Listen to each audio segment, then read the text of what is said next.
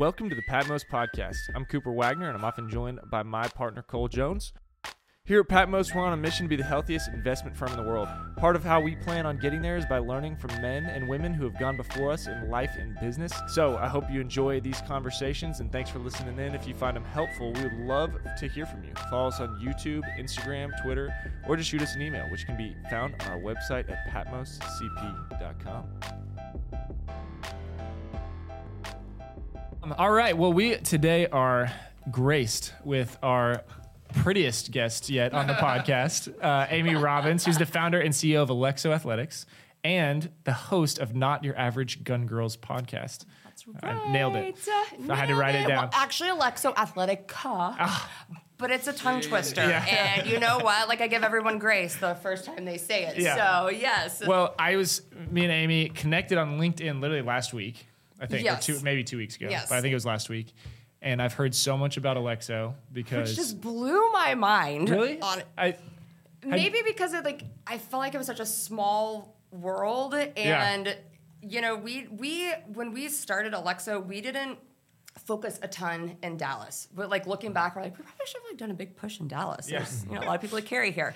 But we didn't. And so, I don't know. I'm still always, like, shocked. Like, when I see our stuff in the airport or, like, see people tell me about it, I'm like, I love it. Thank you. Well, we mentioned it, so we gotta get you to unpack it. Your story, how you started Alexo, what is Alexo, and go from there. Yeah, you want me to just go back to the origin story. Yeah, the origin story of it. So, okay, to tell the origin story of Alexo, I kind of have to go back like a couple of years before that to give a little bit of context as to why I even ever thought about making athletic wear that hold your guns or gun pants. So, prior to 2013, I didn't have a whole lot of experience with firearms. I grew up in Texas. I mean, other than we have 3 girls in my family. So, you know, my dad would take us out shooting and that would be about it. Like, other than that, I really didn't know a whole lot about firearms. In 2013, I got, my background was in broadcast and TV hosting, and I got cast to be on a show for the NRA.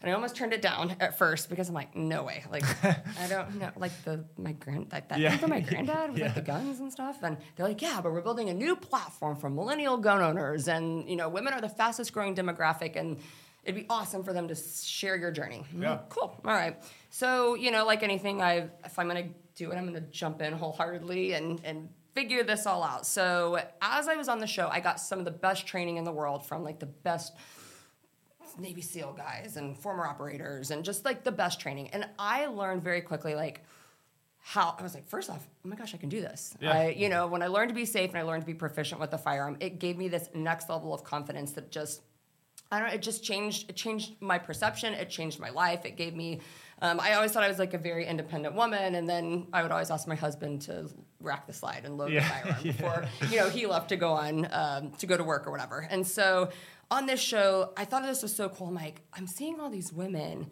that look like me, dress like me, talk like me, and no one's speaking to them in the gun industry. I was like, it's very, if you're not a hunter or not like former military or law enforcement, where do normal women go to learn information about firearms? Yeah. You usually rely on the man in your life to teach you, and that's not always the greatest combination. Right. You know?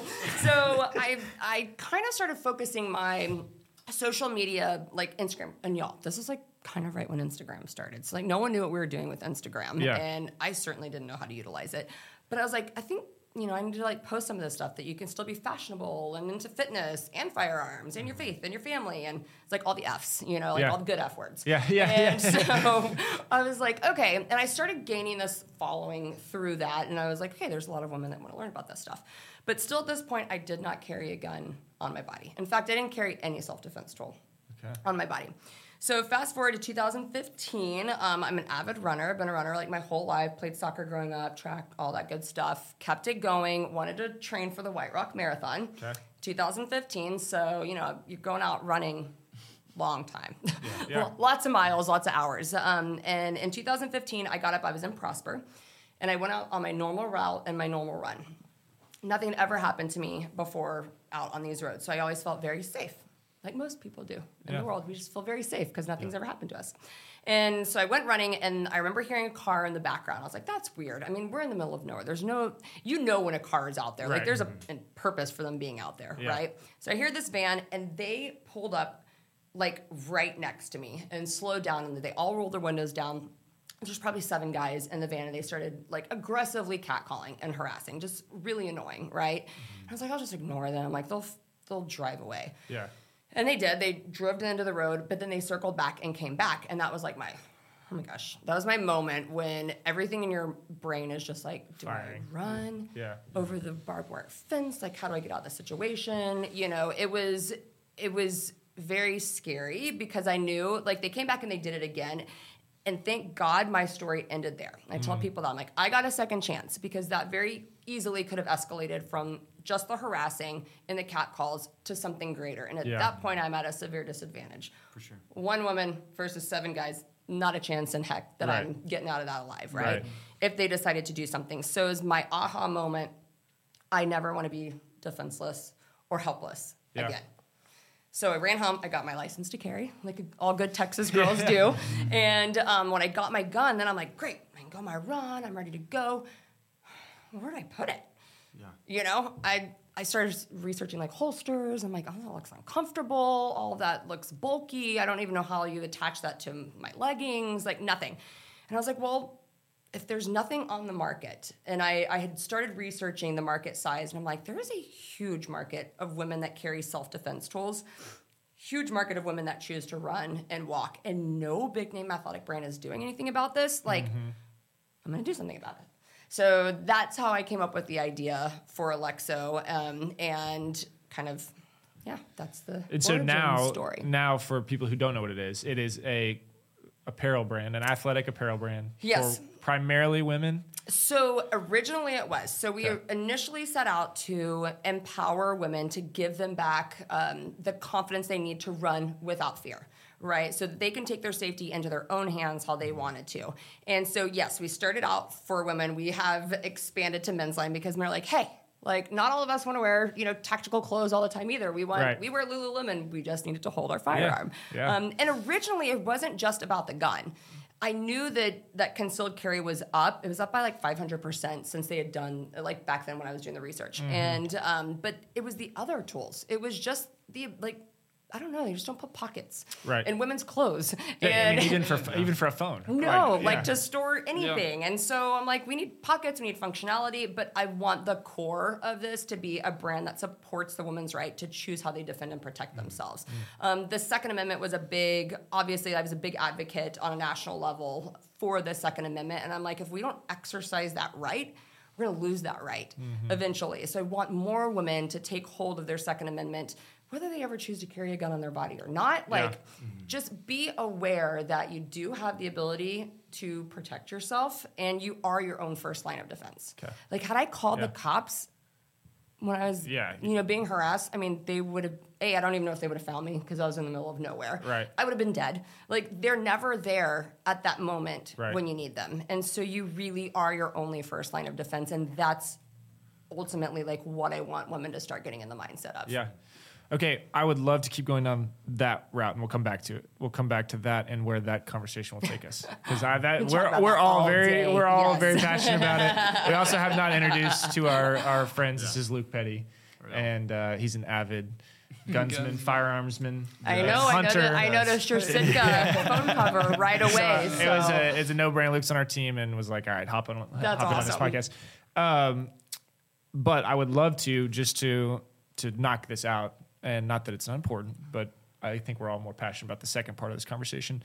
But I would love to hear how, like, I don't know how to ask this specifically, so it's going to be kind of broad, but, like, how was it starting a business as a woman? Because that seems less common than a man trying to start a business. Sure. And then what were the challenges? What did you find anything that was easy? Or I just love to hear kind of like, how was it starting a business as a woman in Dallas, Texas? So it's crazy because when I was 5 years old, I asked my dad, what do I need to do to be the boss of people? Really, that was translation. Like, what do I need to do to run my own business? Like, I always knew, even when I was little, I was going to run my own company one day.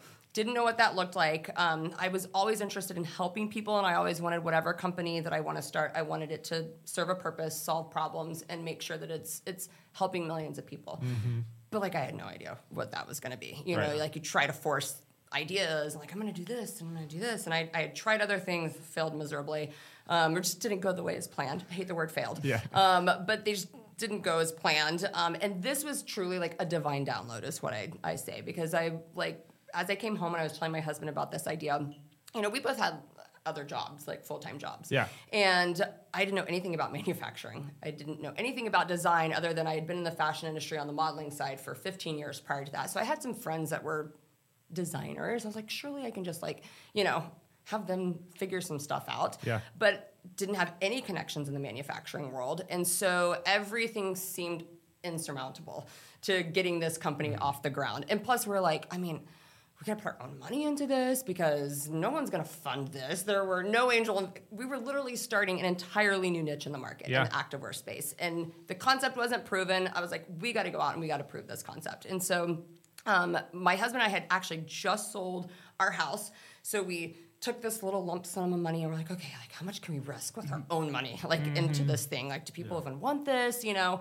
And so that was terrifying. But I will tell people, especially if you're going to use your own money to start a business and go after your dreams, the best thing you can do to reduce that risk and this terrifying like nature of all of this is to make sure that you have a plan. And so we put the whole plan together. I mean, we had identified like where the number one concealed-carry market. Like, we did all of our research prior to this, and that made us feel good about our choice. So no matter what was going to happen, if we lost all of the money, like we knew, we felt good about it because we had planned, we had done the research, and we did everything that we could. We made the decisions off of the information that we had. And so, so we took this little like chunk, went to SHOT Show one year, so went to this big like gun show every year, like when I was working with the NRA. And so very last day of SHOT Show, 2015, I think this guy out of nowhere was like, hey, are you Amy? And I'm like, yeah. I'm like, who are you? And he was like, well, I'm manufacturing another lady's like holster shapewear, like body stuff. And he was like, and I heard about your idea, because I was like telling everybody at this point, this is what I'm going to do. Like, we're going to make this line. And he was like, he's like, I would love to introduce you to our manufacturers. And I'm like, oh my gosh, like fantastic. That'd be wonderful. But I didn't know about minimums. I didn't know anything, y'all. Like literally like didn't know anything. And so, you know, through a lot of trial and error and a lot of money lost and wasted, I mean, I can tell you the multiple times that our company should have been shut down. But I always say, I'm like, when I say it was a divine download, I'm like, this was an idea from God, that I believe that we were walking in the direction that we were supposed to go. And I wanted to help all of these millions of women, you know, feel empowered. And so because of that, I do believe that like each time we faced a challenge, like we almost got into like a trademark lawsuit with a company who is a multi-billion-dollar company, and our logo looked nothing like theirs, and they knew it, but they just knew that they could bully us. And I had, you know, like $30,000 worth of merchandise was about to be shipped, and the last thing to put on it was the logo, and we had 24 hours to change our logo and send it over to them before they like got it back, or we would have had to sell all of that merchandise in 30 days, and we didn't have the like people, like the customer base to sell that quickly. So we'd have been stuck with that, right? But it worked out. It was really cool. So, but like, kind of all over the map. Like, no, you're good. This is you guys, great. Like, want to know about here? What's like starting a consumer business? You know, very different from real estate. But maybe what are some things that someone would need to know about manufacturing and design to start a business like that? Find somebody you trust, because it is a sketchy industry. And they will screw you over and put you out of business so fast. Our American manufacturers like stole our money and our product like right when we were starting. And again, like, I mean, we're taking our money from our sales and like putting it back into more inventory. At that point, I think it took a year before both of us quit our jobs to go do this. So your husband's full-time with Alexa now? Okay, so he runs all the operations on it. I do the day-to-day, or he does the day-to-day stuff. Like I do the vision and the face and all that. Exactly. And so, I mean, it's just finding the right people to trust. And I guess that really could go for any industry because there's, bad apples in every industry. But this one's expensive because you, as the business, you absorb all of the risk. The middleman, the manufacturer, they're going to get paid whether or not you make one sale. They don't care if you sell your product or not. Yeah. But having somebody that you trust that will fix their mistakes, because inevitably you're going to have, mistakes on your clothes. Like we had a whole batch of leggings come in that were see-through. Wow. So that was not great right at the beginning. You're gonna have mistakes, but if you trust them and you know them, they will fix that mistake, which is, that's huge. Yeah. So finding partners in that that are good. But honestly, I can't stress enough, do your market research. Yeah. Come up with products. Building a brand from the ground up is completely different than being starting a business, an online boutique or retail where you're just drop shipping and wholesaling. And you know what? Honestly, had I known all those models, that probably would have been I probably could have made way more money earlier, doing that. But I wanted to build a brand. Yeah. I didn't want to just make a product. I wanted to build an entire brand. And that's really what sets Alexo apart from everything else in this industry. We've got a lot of, I call them copycats, but that's the best form of flattery. Yeah, totally. People making products now that look similar to our leggings and stuff like that, but they just have a product. Yeah. Ours is a community. It's a movement. It's a brand and a lifestyle now that obviously extends beyond just women. It's the men and the women in this community, and I think that's what makes Alexo so great because we're bringing that all together. Yeah. And you've got one central place, and I'm like, hey, when you see someone at the gym, it's wearing Alexo. Yeah, they're. I know. It's kind of like-minded here. It's kind of it's a value alignment that you immediately kind of know, which is awesome. Mm-hmm. I stopped here, but when you connected with me on LinkedIn last week, I guess Jordan was probably on LinkedIn before I was that morning because he had already accepted your request, and I was like, Jordan, how do you know Amy? Because I was I've heard so much about Alexo, and I was shocked to see just because. To me, nothing. I guess no offense here. Yeah. But I was obviously everybody knows Lulu, but to me, Alexo, because of the relationships I have with people who had told me hey, if you want your wife to carry, this is the brand. Yeah. It was same par of if you're getting athletic wear, that's where I was so I was I couldn't believe that you connected with me. I was why would she connect with me? I don't think. So I was Jordan, how do you know her? She was I don't. She just friended me this morning. I was oh, cool. Well, so, I had been at a meeting earlier because we're involved in this nonprofit organization I was meeting with, and we've got a lot of guys in the capital world and development world and all this stuff. And I think I was talking with a guy, and he had just mentioned her name. I was I haven't met with that capital group yet. Who are these guys? Yeah. And then I saw Brooke, my sister-in-law was connect with you. I'm V-Rob, shout out. Yeah, I can give you a shout out, Brooke. I'm okay, I Patmos. I have an idea that we probably are very like-minded in a lot of things. I'm all right, I'm gonna reach out to these guys. And I connect with everybody on LinkedIn. And I love it. And honestly, building a brand, you've got to be able to build a community and speak to people and find where they are. And so you can't be afraid to connect with as many people. I've slid into so many people's DMs, so many girls. That's how we have our entire influencer marketing campaign. That's awesome. Because I just reach out to them, become friends with them on, you know, and that was so much work at the beginning. It would be very hard to build another brand from the ground up. Build the influencer program. Most people have people doing it for them, but it was just us. Yeah. And do you feel specifically with that, that's such an interesting world. The influencer world is so interesting. Do you feel did you beat the crazy market that is influencer now because you started it early? Or because now, I have a friend who works for an influencer and I know her a little bit, but what she costs is insanity. Influencer marketing is a strange beast. Yeah. I will tell you that. Our best influencers are actually the micro influencers that have 500 people or less. Now, I will say this, I had a one-up on people that want to enter this space because I was in the firearm industry for 7 years. I know how they think. I know what gets the women motivated and excited and wanting to share your products. And, that was me. They think like me. And so I just approached it how I would want to be talked to, how I would, if I wanted to.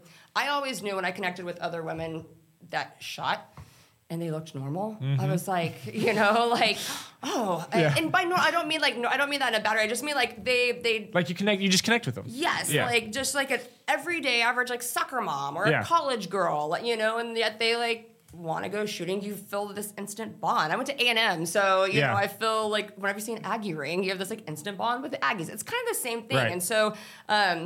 Like I just feel like I knew that market really well, and so I was able to get in there before the craze of the influencer marketing. And a lot of these influencers, there is zero ROI, and they ask outrageous amount of money before proving their value. And I refuse to pay influencers that like don't actually produce.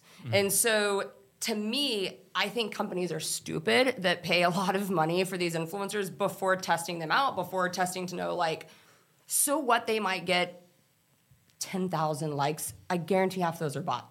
Yeah. Like, and so it's like, but Elon's fighting that. Well, I guess not on Instagram. But what works is when someone is passionate about the brand. They feel a part of your community. They're like your apostles. They want to go and tell everybody about it, and they post on Instagram. And I don't have to tell them or ask them to do that. Like they want to know what other women are out there wearing their stuff, wearing Alexo, and who else is a part of this community. And for some of these women, we get stories all of the time of ladies like messaging me saying, "Hey, none of my friends even know that I own a gun. I've never shot, but like with the Alexo community, I feel like I have a bunch of friends." And I've got college girls that are like, when I put on my Alexos and I carry my mace, I've felt confident walking across campus at nighttime, and FBI agents telling me, "Thank you for making feminine looking clothes. They can carry their gun." I mean, like, people come out of the woodwork and just tell us about how much the brand has meant to them. And, so for me, it's like, this is awesome. Like, this is like literally a community That's awesome. of people. So, and I feel like, so all three of us, as we were saying before, are married, don't believe any of our wives currently carry, which to my dismay. But it's funny because even what you're talking about, like the independent woman idea, like my wife is amazing. We've got 3 kids under 3 and she crushes it. She's home all day. Like, she's amazing. Shout out. Yeah, shout out. But I was leaving town one day and I handed her my pistol and I was like, what would you do if the front door opened when I was gone? And she was like, "I'd load the gun." I was like, "Okay, show me how you would do that." And like, show me how to pull it. But she was like, "No, you what just..." What model was it? Yeah. What'd you say? What model was it? It was actually an IWI Masada. Oh, He sold it to me. His uncle sold it to me. Yeah. So a little bit, I mean, they all function pretty similarly, but not as common of a gun. But anyways, she's... Yeah. Show me what safety is on or off. She goes, which this cracked me up. She was like, "No, I feel like, if that happened..." Basically, like, I can't remember the exact words, but like, I would rise to the occasion. I was like, no, in that moment, instinctual. I was like, that's the moment where you go to your lowest level of training. Yeah. So yeah, the gun is going to be right here. Yeah. So but since then, I've like Cole. He got his wife a firearm for Christmas. Nice. Luke What'd got you married get her? a few months ago. What did I get her? You got her a 509. FN 509. Okay. Oh, which one? The 509. FN 509. Oh, FN. Okay. Yeah. It's a bigger one, so she's gonna test it out, get comfortable honestly, with it. Just get them shotguns. Yeah, Shotguns. No, for sure. Tactical shotguns. No, for home defense are hands down my agree. favorite option, because think about it. Like you said, you're like fumbling around for a gun. You get one bullet. Right. You better be like dead Proficient. on with that. Yeah. With a shotgun, you've got a nice little spread that you can probably hit somebody with. Yeah. And they're relatively safer with kids in the house too. I mean, like, obviously store your guns in a safe way. Right. But I mean, they're kids. It's going to be hard for them to get to a shotgun and pull the trigger. But I am like a huge proponent for shotguns. For home defense. I agree. Mm-hmm. I think everyone knows about when you pump a shotgun. You know that sound. You definitely know it. Yeah. I don't think anyone else. I'm also like, get a red dot, get like something. Like if a burglar like sees the red dot like on them, they're gonna probably run the other way. Yeah. So. But I think it's just even having because part of me hearing about Alexa was like, I was like, before I even get her a gun, I want to get her these. So she's like, okay, I could actually see myself. And there's been so many times we were talking about right before, and you could speak to this, but like, from what I understand, one of the number 1 crimes right now in the country is like men stealing purses or attacking women in parking lots when they're like loading kids into the car. Like, yeah, because they're just the most easy. They're soft targets. Totally. And I mean, but that's the pattern and the mindset of a criminal anyways. Yeah. I mean, you think back all the way just Animal Kingdom in general. If you've ever watched like National Geographic, I mean, the lions are waiting for the slowest, weakest wildebeest. You know, they're not going for the strong one at the front. And that's no different with human beings. Yeah. I mean, for the general population of criminals, you know, they're looking for the softest, easiest target. And a woman who is dealing with screaming kids and trying to get them in there, you know, strap them in and sit down, you know, all this like, they're very vulnerable. Yeah. And it's my least favorite thing to do with my children. I try not to take my kids out as much as possible, really for their protection. Yeah. And because I'm like, this is putting all of us in a very vulnerable situation. However, I make sure like that I park. I never go at nighttime. I never take my kids out at nighttime. No low light situations with them. But like if we're going to the store, it's like broad daylight, quickest access to, you know, the carts, like getting them in and out as quick as possible. And just like making sure that I'm in a place that there's probably going to be a lot of people, you know, so there's little things that you can do leading up to make yourself a much harder target. And that's really the most important thing that I try to get across to women. Whether or not you ever choose to carry any kind of self-defense tool, that tool hopefully will never be used. Right. And there's so many things that you can do to harden yourself to walking with your shoulders back, looking around, constantly scanning. I am this weird person that will say hi and talk. I made myself so weird. So I'm like, they're just not even going to mess with the crazy woman over there. You know, I'm always like, hi, as loud as I can. Like, hey, I'm here, everybody. Like, know that I'm here. You know, not being so polite. I think so many women, whenever I do training courses with women, the number one thing I get up and tell them is like, I'm just going to go ahead and get this out right now. Like, I am giving you all permission to be violent.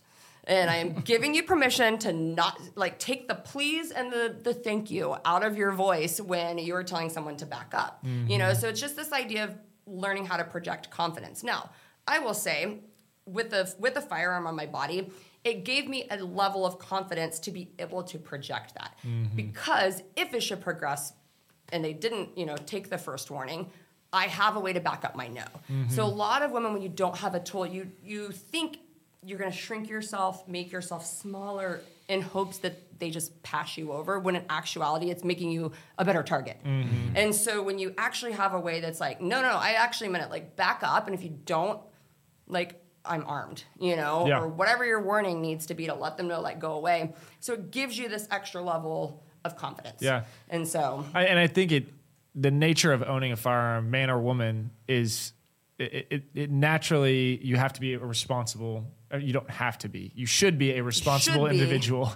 And I think most good guys with guns are. And I think there's...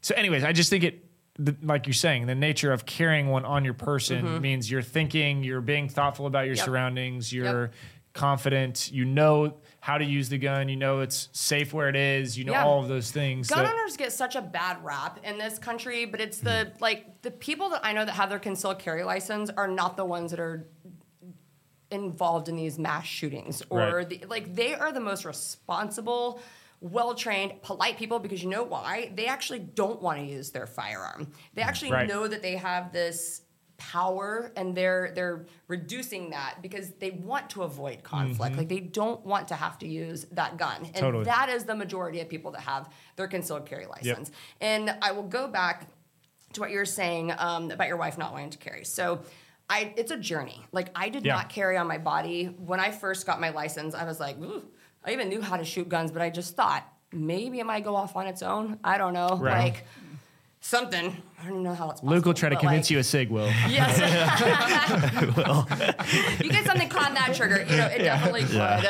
But like, I did not want to carry on my body. And it wasn't until, like, so I would throw it in my purse, and you're never getting to that gun, more than likely, like, if you're in a situation. But I had to go through the steps and the training to find that out on my own. So I actually did like a simulator training, and then they did this 30-foot thing where it's like this big screen, and there's a guy that was like, it looked like he's 30 feet away.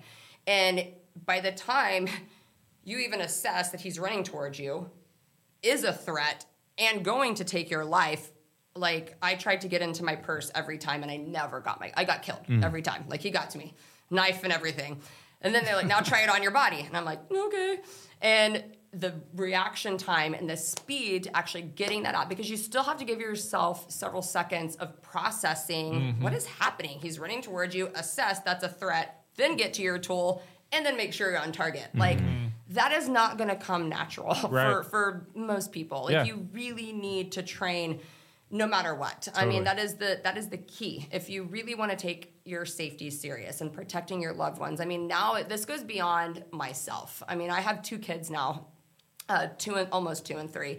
And I'm like, I don't leave the house without my firearm if they're with me, because I'm like, I never want to get caught in a situation where I wish I had it and I was not able to protect them, or I wasn't able to, maybe step in a grocery store if someone's in there, and save someone else's kids or whatever, So it's like the responsibility is so heavy on me now that I don't leave without it. And even to the point where my 3-year-old son goes, he'll come up and pat me and go, "Mommy, gun?" "Mommy, gun?" Because I'm like, yes, I have my firearms so that I can defend and protect you, my sister, and myself. That's awesome. I mean, it's so important. I mean, especially in the tragic world that we live in. It's just, as we know very well, it's just becoming more and more common that people are, I think, have mental disorders that lead them to make decisions that threaten the lives of a lot of people. Well, a lot of people woke up during COVID. So they had 8 million first-time firearm owners in 2020.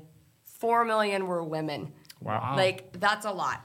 That's during COVID, that's during surprising. COVID because of the riots. So people saw very quickly how fast things can escalate, how crazy people can become. Like a totally rational, normal person can get very passionate very quickly, and it can turn violent, and things can go awry. And where were the cops?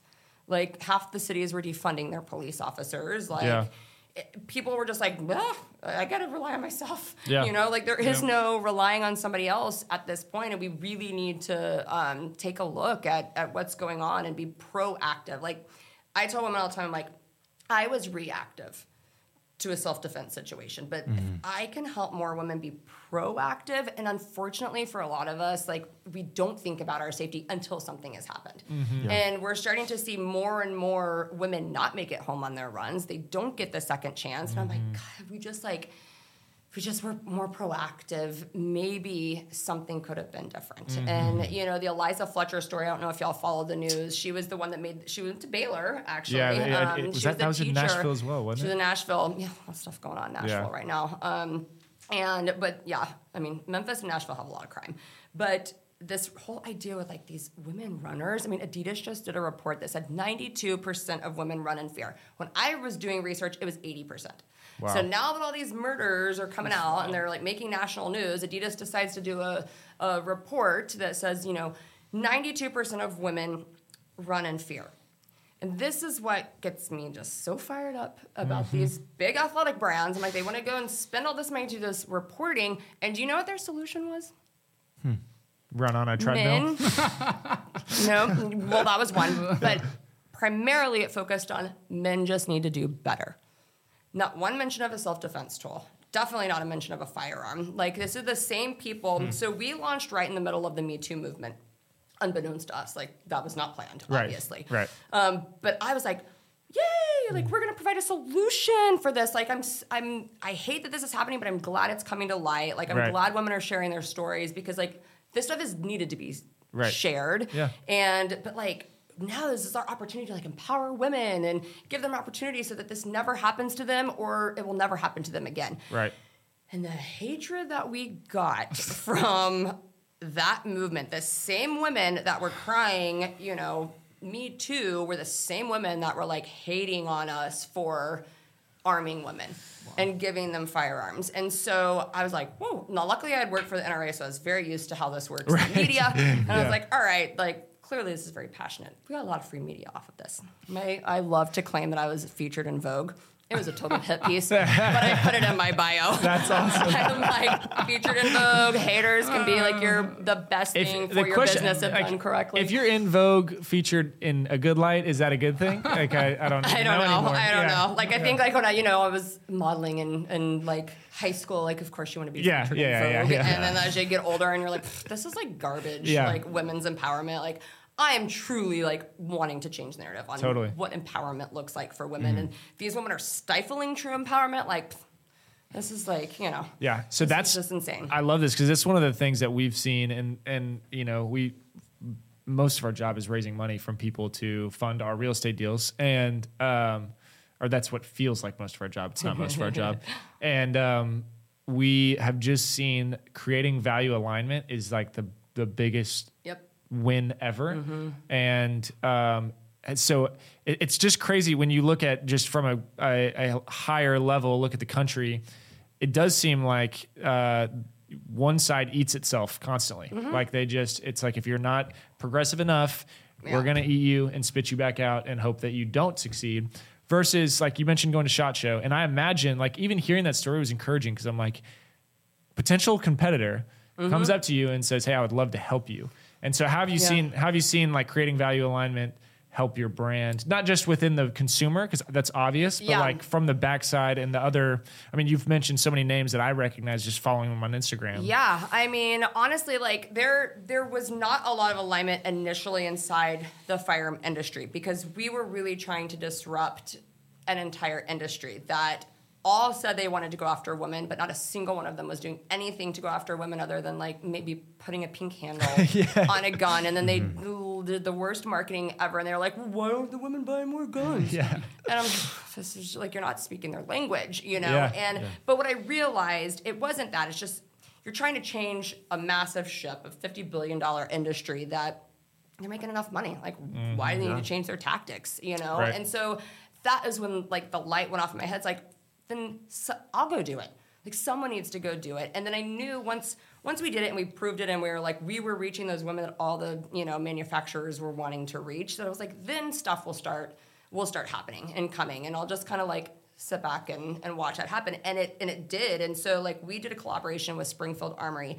And I love Springfield because, not just because we did the collaboration, but I noticed like a difference in their marketing tactics. Like they really appeal to the consumer, whereas like, I don't name all their names, but like different manufacturers went very heavy military, which is fine. But like all their consumers wanted to feel like, the G.I. Joes. And so like they marketed that way to them. And that does not really speak to the soccer mom that wants to carry a gun on her body, So what Springfield was doing, I had been following them for a long time. And I was like, this is really cool. I'm really good friends, like the daughter of the company or the family that owns it. And I was like, you guys are just like killing it on your consumer products and the consumer marketing that you're doing. And, if there's ever a chance for us to collaborate and work together, like I would love to. And they came to us and they were like, they just understood the concealed carry market. So many people are way behind. Just now Mossberg is I think they've had the MC1 like maybe for a couple of years. But these companies that traditionally were like Browning, we're doing rifles or shotguns are even now trying to enter into the concealed carry game because they all realize that this is a massive market. But then Springfield was already like so far ahead of them. So I was like, yes, this is how we accelerate growth together. This is what we make this, we round out. It's a lifestyle. We've always said that from the very beginning. The firearm should fit seamlessly into your life. Shouldn't just be the only thing that defines your life. They just fit seamlessly into your life, and they got it. And so we did a big, unfortunately, we were all supposed to unveil it at SHOT Show last year, but that was like right during COVID. It was tail end of COVID, but like everyone backed out of that SHOT Show. All the major manufacturers pulled out, so that was kind of a bummer, but they sell it directly on their website. Cool. So we did like a full men's, full women's line of lifestyle pieces interspersed with the concealed carry capabilities. And so it was really cool because it gave us a chance to kind of stretch our offering. Yeah. We wanted to do a lot more lifestyle pieces. Like we did this really cool stretch flannel shirt for the guys that my husband is obsessed with, and wears them like every day. And so like we just got to do cool things that we wouldn't necessarily just do on Alexo's website, but we were able to do it with Springfield. So that was like a lot of power in collaborating with them. That's awesome. Luke, Cole, I can keep going. You guys have any questions? No, I want to talk real quick, circle back on, sales, and it seems like you've really been grassroots on a lot of fronts, not using a ton of influencers.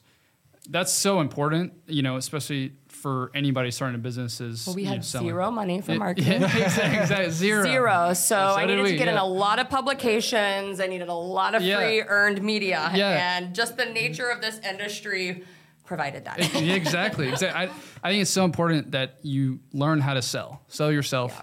And, if you can sell something, you can do a lot in business. And so talk to us a little bit about like, what was your grind doing that? What did it take for you? And, what did it look like for you to really sell your product? Well, first off, I knew that especially with these smaller brands, people buy from people. They want to know the person behind the brand. They want to know your story. They want to connect. So most of our initial audience came from like my following, and I spoke to them constantly. I'm a big proponent for utilizing social media. As much as I hate social media, like utilizing it to get your message out there and connecting and talking to the people. And if you don't tell your story, someone else is going to tell your story. Yep. And so I think that was number one, was just like having this connection. I mean, these women that I've never met before, like felt like they knew me, that they were friends with me. And, we just kind of built this group together. And so I think it's so important that you put a face and a voice behind your brand.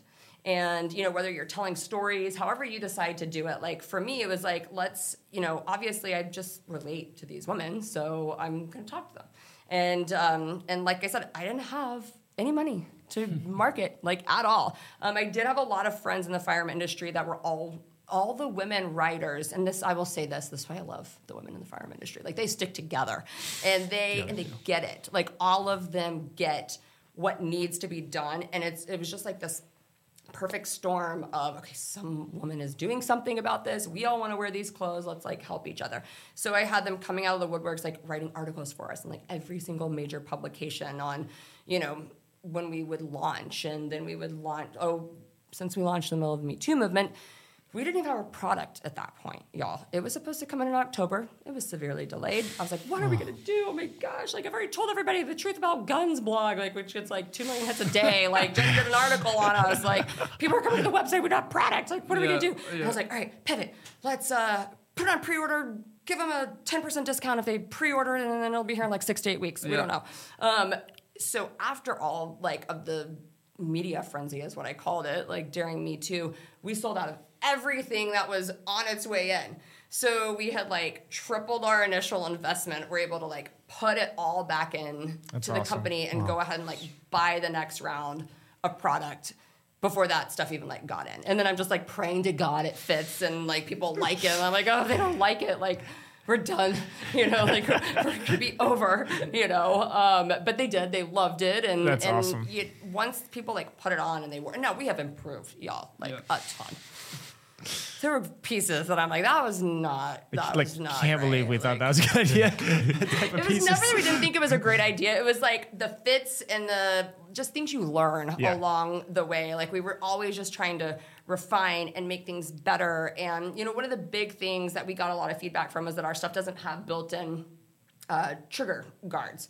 And I'm like, well, there's a reason for that, because not every woman wears our stuff that wants to carry a firearm. So you do have to put your own trigger protection in there. But so like one of the things we came up with DeSantis was we like did custom really cool inserts that give you hard trigger protection on both sides, plus a sticky outer like rubberized material. So I mean, I run 6 to 10 miles with my gun and it doesn't budge. The pants don't sag, they don't fall down, it doesn't move in the pocket when I wear the insert, and you don't have to clip in like an ulti-clip with the Kydex holster, because that is so uncomfortable. Yeah. Like, it's just awesome. Awful. So DeSantis, why are they named DeSantis? The pants are called DeSantis pants, right? Oh, no. So DeSantis Holsters has a really strong relationship with Springfield, so we created like an insert with them for their line, and then we just sell it also for, like, all the pockets on the Springfield line are the exact same as ours. So we just have a licensing deal Got it. with them that Got like it. we did the design and the manufacturing and the licensing. So it's the same product. It just has co-brand on there. Got it. Got it.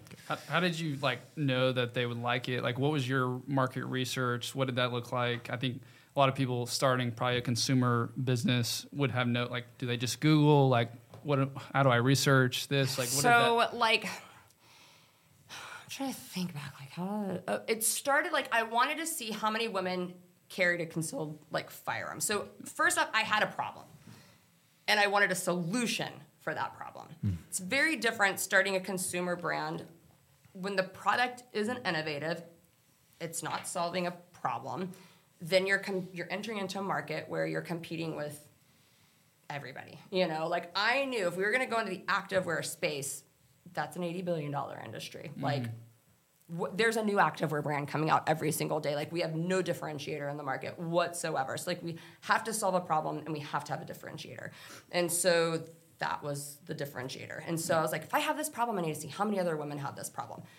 Did my research with like, how many active runners are, like I wanted to know what the market size was because we were starting with runners. I knew that we had the ability to expand beyond that, but like I wanted to start with runners. So like, what is our market size? That helps us drill down. How many do you order? What size? Like even down to, and I'm giving so many trade secrets, Ray. Like I'm really hoping that I'm helping all of you guys. You can buy my consulting program later. Just kidding. One of these buttons has like a beep out, like if somebody says a cuss word, and so we can do that for like all of your trade secrets. I'm happy to, but like so even down to what sizes do you make and how do you cut this? Because women's bodies are completely different. There is not when it comes to like what we do, the waistbands are so restrictive and constricting. Like there's a very specific technical design and construction to it, right? Yeah. So it's not going to fit every body type. So we had to drill down. Okay, well, like, is the runner market big enough for that body type? And what's the waist size to the hip ratio to the like? We had to figure all of that out, and then you're like, well, how many extra smalls do I? So then I had to drill in, like, okay, what age groups have their concealed carry license? Like, or who am I going to tailor the brand towards? Is it going to be the younger generation? And if so, like, okay, maybe they might fall into this size group. Like, there is so much research that you crazy. Really have to do. And then I was like, okay, well, then how many outside of that carry other self-defense tools? Like, can we do different sets of marketing pictures and poses and stuff that like show the versatility of the product with someone who never is gonna, like, college girls can't carry on college campus, right? But they need this product just as much as grandma does. Well, it can A&M in Texas can't they? Texas, I think Colorado, like there are Colorado can? Yeah, like there are constitutional carry states and some, but even then, like you can't take it into certain buildings, right. Yeah. So it's just that's it's actually a mess. that was a question that popped in my head while you were talking. What have sales been like in states that are super? So like, what's it like to sell in California? Do you guys sell much there? You guys want to know where our number one state is? California. That is crazy. Yeah. So California gets a really bad rap because of Los Angeles and San Francisco when it comes to firearms. Yeah. Like the dirty little secret is they're actually really conservative outside of those major areas. Yeah. And it's relatively easy to get a concealed carry license, like in Orange County, and like San Diego and stuff like that. And so then once you get in that county, you can carry all across the state. But if you live in Los Angeles County, you aren't getting a concealed carry permit. Interesting. So they have a may issue law. So it's like they may issue it if you have a good reason, and the Second Amendment is not a good enough reason for them. So you have to literally write out your reason, turn it into the sheriff, and the sheriff approves if you are really at risk and need a firearm. So it's in his hands. Yeah, it's insane. So I know. And even then, like, they've got weird rules on like mace and all that. So state-wise, I had to drill down. And it's very hard finding accurate, up-to-date information on concealed carry permits. So there were, at that point, 10 or 11 constitutional carry states. We've added more. It's like now in Texas, you'll never know how many women actually carry a firearm because you don't have to get a concealed carry license anymore. So we had to figure all of that out. Like, where's the largest population of concealed carry holders. And then like, if we are going to run Facebook ads, like we need to target there, you know, and we didn't start running Facebook ads until like 3 years into all of this. Like the first 2 years, we couldn't keep up with sales fast enough because, I mean, we're just putting our own money like back into it. And then we're like, we might risk like one extra color, you know? And that was really our plan to begin with anyways, like give a limited options, people will buy it up. Way too many options, they'll might get one or 1.2 items at checkout, you know? And so like our model, we wanted to turn over fast. We wanted to test new styles, new colors fast. And we could do that the faster we sold out of inventory. And so the more I posted, there was like a direct ratio to the more I popped on and did stories, the more I like interacted with people on their posts and messages, like it was a direct correlation with sales.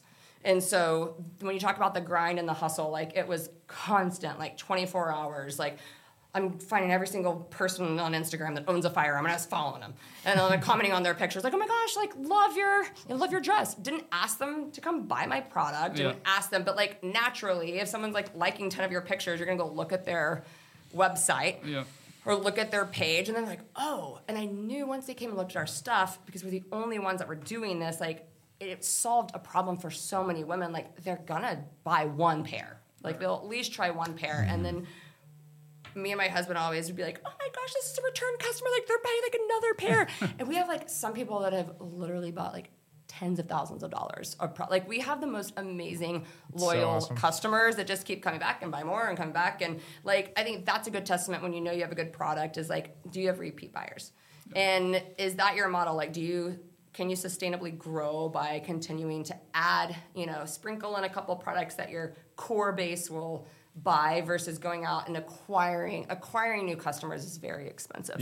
And so like, do we just grow it with this base and then we'll let them like go, you know, do the influencer marketing for us and that like worked. You know, so that's so awesome. It's so impressive. Like, I mean, truly, even just hearing you talk about it, I have such high respect just doing it with Cole. Anyone who starts a business and is successful, regardless, is impressive because the hustle, I mean, Cole has the chip more than I do of entrepreneurship.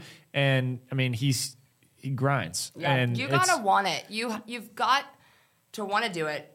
I love, there's this graph of like entrepreneur life, and you've probably seen it where it's like this and zigzag line. And it's like, oh, this is so great. Oh my gosh, no, but things are gonna turn around. Oh, why did I do this? Like that, and that's in 24-hour period. You know, when you're an entrepreneur, you're constantly feeling like you're on this emotional roller coaster of did we do the right thing? Oh my God, we're not going to be able to eat next week. You know, to rice and beans for y'all next week. We're going to be able to take a vacation to, oh my gosh, but are we even going to have a company? I mean, because then 3 years in, we hit COVID and our manufacturing plant shut down for 6 months. So we had zero production, zero. And that's when everyone was sitting at home buying things online. And I'm like, we have no production. I'm like, well, what are we going to do? You know, we're like, are we going to have a company?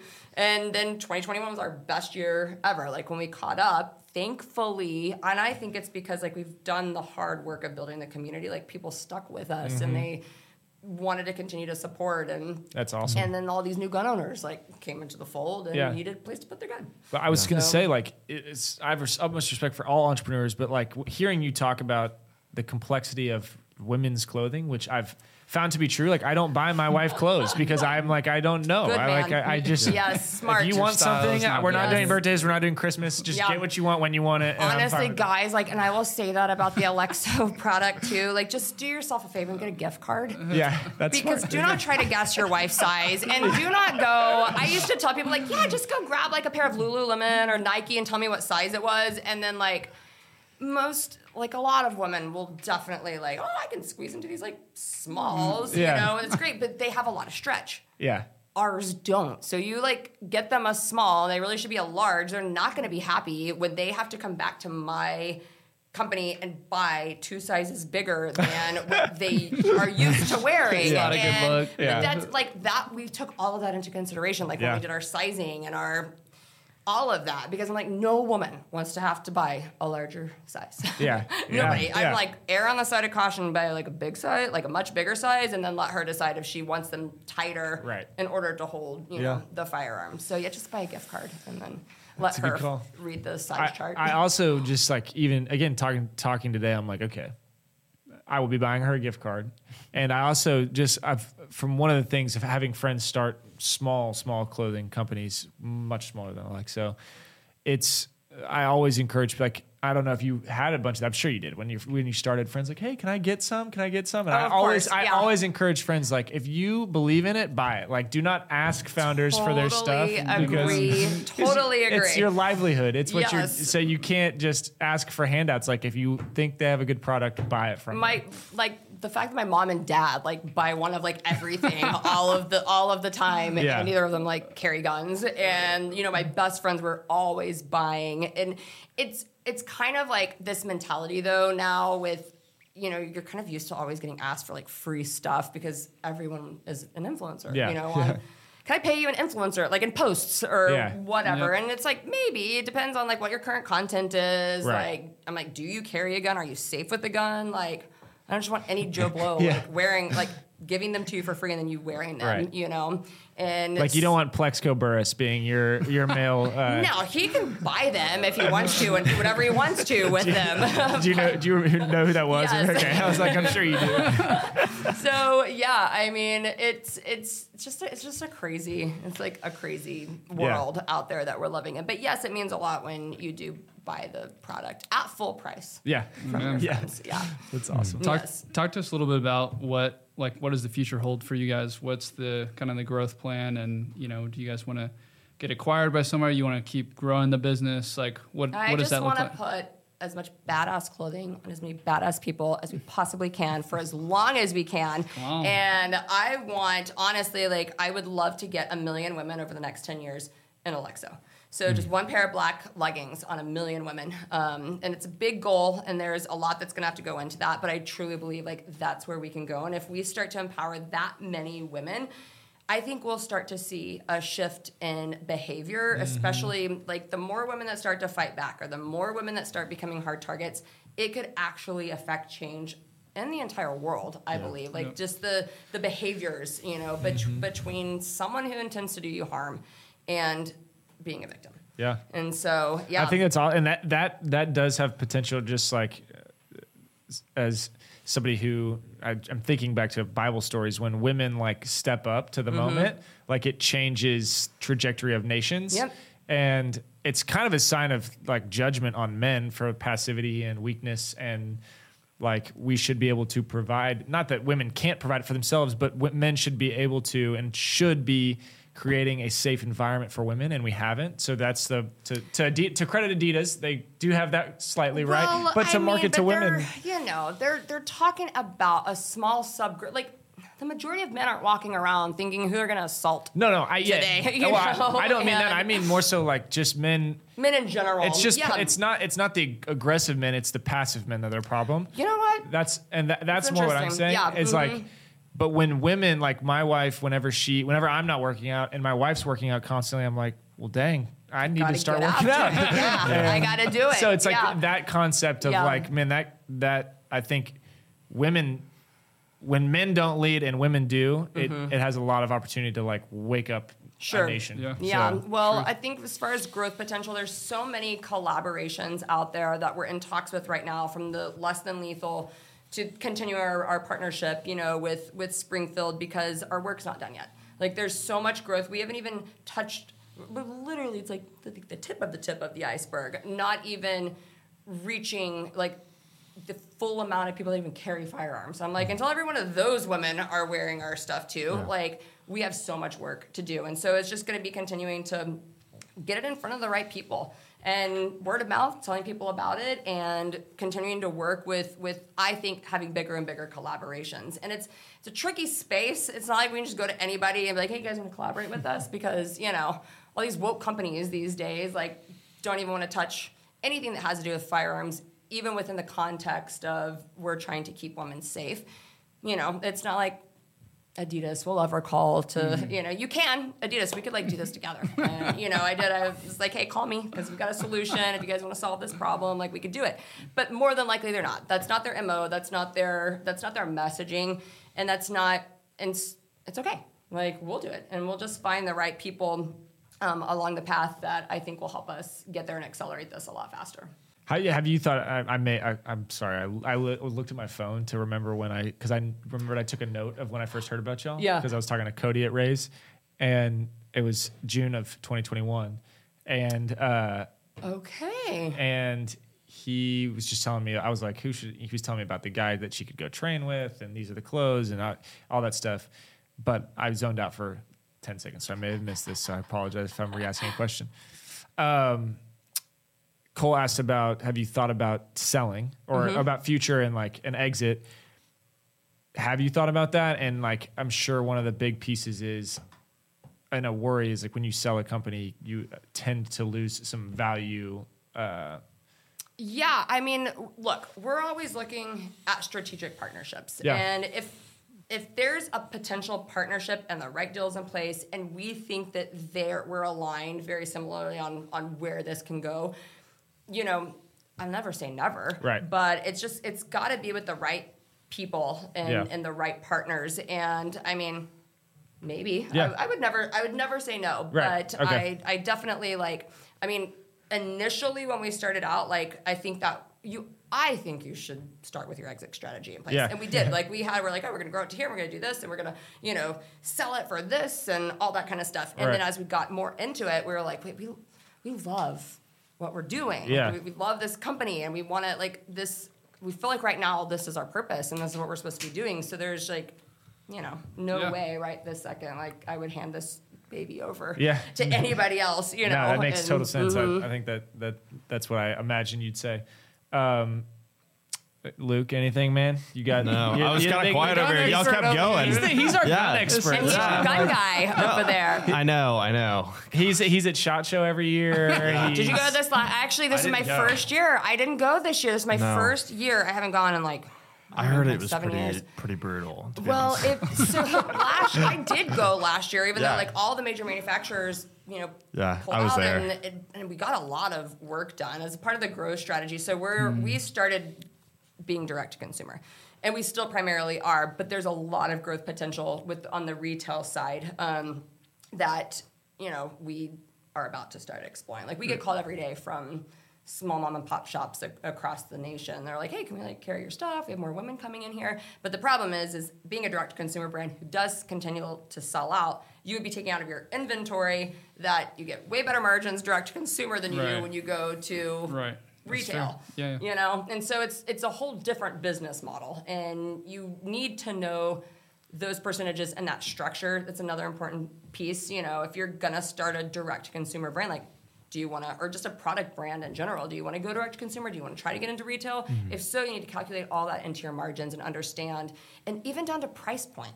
Knowing how much you're going to charge. Are you a premium brand? Are you going to be able to command $89, $99 for spandex?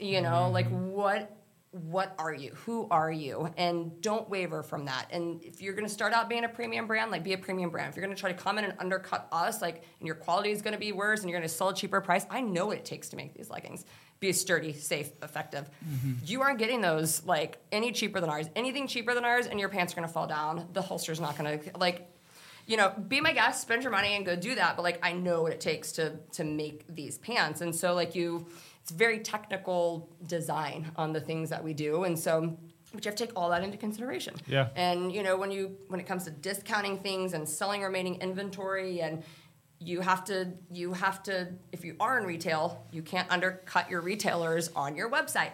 So there's a lot that goes into all of this. So I'd love to. I know you got to get out of here by probably 3, so you can get to your next meeting, but. I would love to hear a little bit about the nonprofits you work with, as you mentioned that MCBA. So this nonprofit group. So I've been very involved, and I don't say I'm involved in politics. I don't think the Second Amendment should be a political issue. It's an American issue. Like, Democrat, Republican, Libertarian, don't vote at all. Like, your gun should protect your life. So I don't feel like that should be a partisan political issue, but for whatever reason, it is in today's society. So. On a politics side, I've been involved on a national level with the Second Amendment. I say that because I've largely ignored, like, what's going on locally. Right. And all of that kind of shifted for us during COVID when we started to see, like, I started paying attention. I finally had a kid, and I'm like paying attention to what's going on with schools and with the shutdowns and the masks and the, mandates and then shutting down businesses. And I'm like, who's responsible for this? And I just started learning like the local governments actually have a lot more power than any of us realize. So our buddies was starting a nonprofit 501c6 business organization to get people involved in local nonpartisan elections. Because I didn't even know they were nonpartisan. I didn't know mayor was nonpartisan. Did you know that? Eric? Did you know city? Yeah, Eric, technically when they run on the ballot, it says nonpartisan. So they don't. Really? Yeah. Oh, the nature of running for mayor, you can't be a Democrat or Republican. So you can be registered personally, but you're not running on a Democrat platform. Okay, you're just running as an individual. So and it people literally says nonpartisan. Next to all city council members, mayor, all of that kind of stuff. So they're not technically supported by any of the Interesting. the parties. Yeah. So, but they do have a lot of power. So as I was researching this, I'm like, all right, well, they're they shut Dallas down, right? Yes. During COVID, and it affected the business community severely, which then in turn affected a lot of people's lives. And realized 7% of the population voted in the last local election. And that's standard. That's pretty average. I mean, like 7 to 9% of people get involved. And that 7 to 9% is making a decision that is severely affecting your life. Mm-hmm. They run a $5 billion budget and like less than 3 of them can read a P&L. And there's 14 on the city council. That's bad. And so they've never run businesses before. They don't know what they're doing when it comes to like a thriving economy. They're shutting down. They're making it difficult for developers to come in and have new growth and new development. Mm-hmm. The permitting process is horrible in Dallas. Regulations are just getting out of control. And so you're seeing like this, even though there's a lot of businesses moving to Dallas, we had a net loss of people leaving Dallas. And so this group was formed because they wanted to take the business community and the business leaders and get their employees involved in the local nonpartisan elections and charity. So they have like 2 pillars of it. So so I'm like super involved with them. I go like their city council meetings and I was learning about homelessness and all this stuff, that's going on in Dallas. And there's a big election coming up on May 6th. All right. If you don't vote, you need to. You have till April 6th to get registered to vote in your local election. Because it's like, this is like serious. Yeah. If you don't get a handle on what's happening with Dallas, we're going to turn into Los Angeles. We're going to see like just people not being able to be entrepreneurs and start their dream job and, build the life that they want to build for themselves and for their children. And I'm just like super pro business and pro growth because I think it gives everybody opportunity. Cool. I didn't come from money. My dad was a pastor, so we didn't have a background that my parents just handed over a lot of money, but what we lacked in finances, they taught me how to work hard. Yeah. They taught me that anything I wanted to do and work hard for, I could do it, and I could become that. And so we need more people to have those kind of opportunities and a world that provides that. Yeah. So not equal outcomes, but equal opportunities. That's awesome. That's so good. I honestly, this past October, kind of woke up to that realization too of local matters. So and I should have woken up to it during COVID, just watching Trump and Fauci had their thing every day. Yeah. But we call him Judge Judy Jenkins was the one who ran our lives, and I was like, and he had a lot of power, and then he deferred it to people in the it was a mess. And I think by the time it trickled down to the local government, we were all like, I didn't know they had that much power. I didn't know they could do that, And then I'm like, have I ever voted in a local election? I don't think I have. Your down ballot stops at a certain point, and then you have to handpick each of the people that are nonpartisan, and then you're just like, I don't know, Dan. I know a friend. Dan. That sounds nice. And you're contributing to the problem, or you just don't vote at all. And then some of the city council races in Dallas were won by 87 votes. So you're like, oh, if I actually go out and vote, I could make a difference. Yeah, totally. Mm-hmm. It's so important, and it's all just. I think this whole conversation is realizing what responsible citizens should do and can do and have the opportunity to do, and and should do, yeah.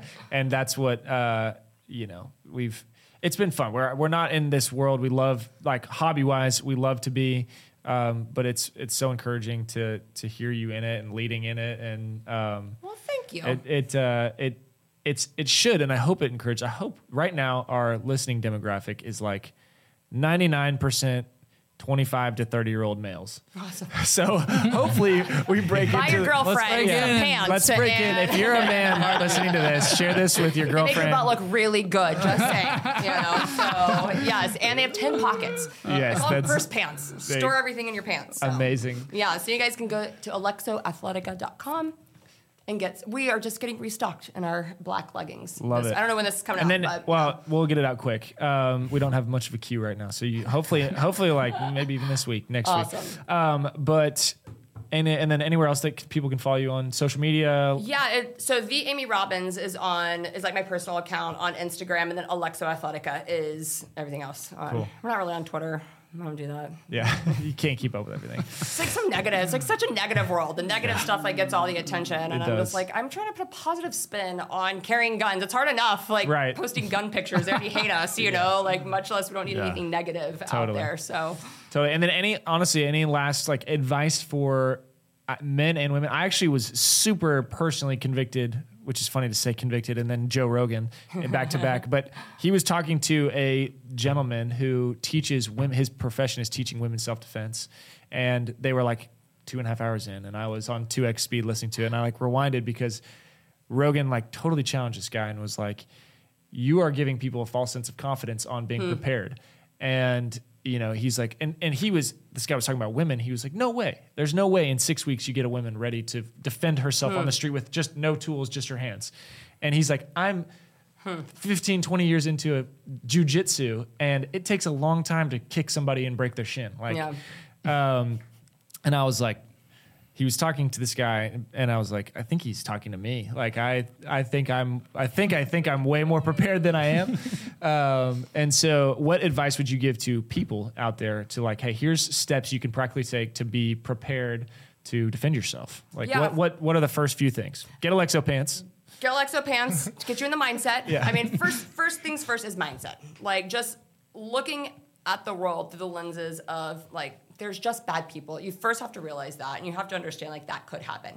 Then you don't want to live paranoid. You want to live prepared. So just like you throw a spare tire in the back of your car, not because you worry every day you're going to get a flat tire, but you have one just in case you need it. It's no different than great carrying analogy. yourself. Like True pastor's daughter right there. So I know, right? PKs. Yes, and so having those tools, yes, helps you be prepared and not paranoid. However, making yourself just as difficult of a target as possible. So just put your phone down. Like I want to start this segment on our podcast called "Are You Bonkable?" Because I like when I drive down the road and I see women like running with their headphones or like looking in their phone, I just want to go bop them on the head and be like, Bonk. "You just got bonked." Like, and I'm nice, so like don't be bonkable. So always be looking around. Always look for things that are out of the ordinary. Don't be afraid to be the weird one who's like, that doesn't seem right, and just like turn around and go the other way. Mm-hmm. It's okay. And if someone encroaches in your space, like you don't always have to be polite to them. You can, obviously like question it, get out of the situation, and try to avoid as much as you can and de-escalate the situation. I mean, those things leading up to ever having to use your tool are probably going to work a lot of the time. I don't have the stat for that, but most of the time that's really what's going to work. But as far as like starting a business, I love to leave people with this last piece of advice. Like, don't let the things that you don't know stop you from doing what you should do. Because had I done that, I would never be able to reach the millions of people that I want to reach. Had I like stopped and was like, but I don't know how to do manufacturing. I don't know how to design. I don't know how to grow an apparel brand. Like had I let all those little fears or naysays in my brain like keep me from doing that, I never would have done it. So if you've got a dream, your dreams don't have an expiration date. So keep going for it and do it, and don't let things you don't know stop you from doing what you should do. I love it. That's awesome. That's a great way. We will clip that and put it out on social media so right. that in case people don't make it all the way through our convo, they get to hear that. That was good. Amy, thank you so much. Thank you guys. This was a lot of fun. Yeah, totally. We'll catch y'all next time. All right, we had to come back on because we forgot to ask Amy what gun she carries on a daily basis. So it's a great question, and it depends on, do you wear the same pair of shoes for every single occasion, guys? Ooh. No. So No, I have a different not. gun for different occasions. I carry like a really small 380.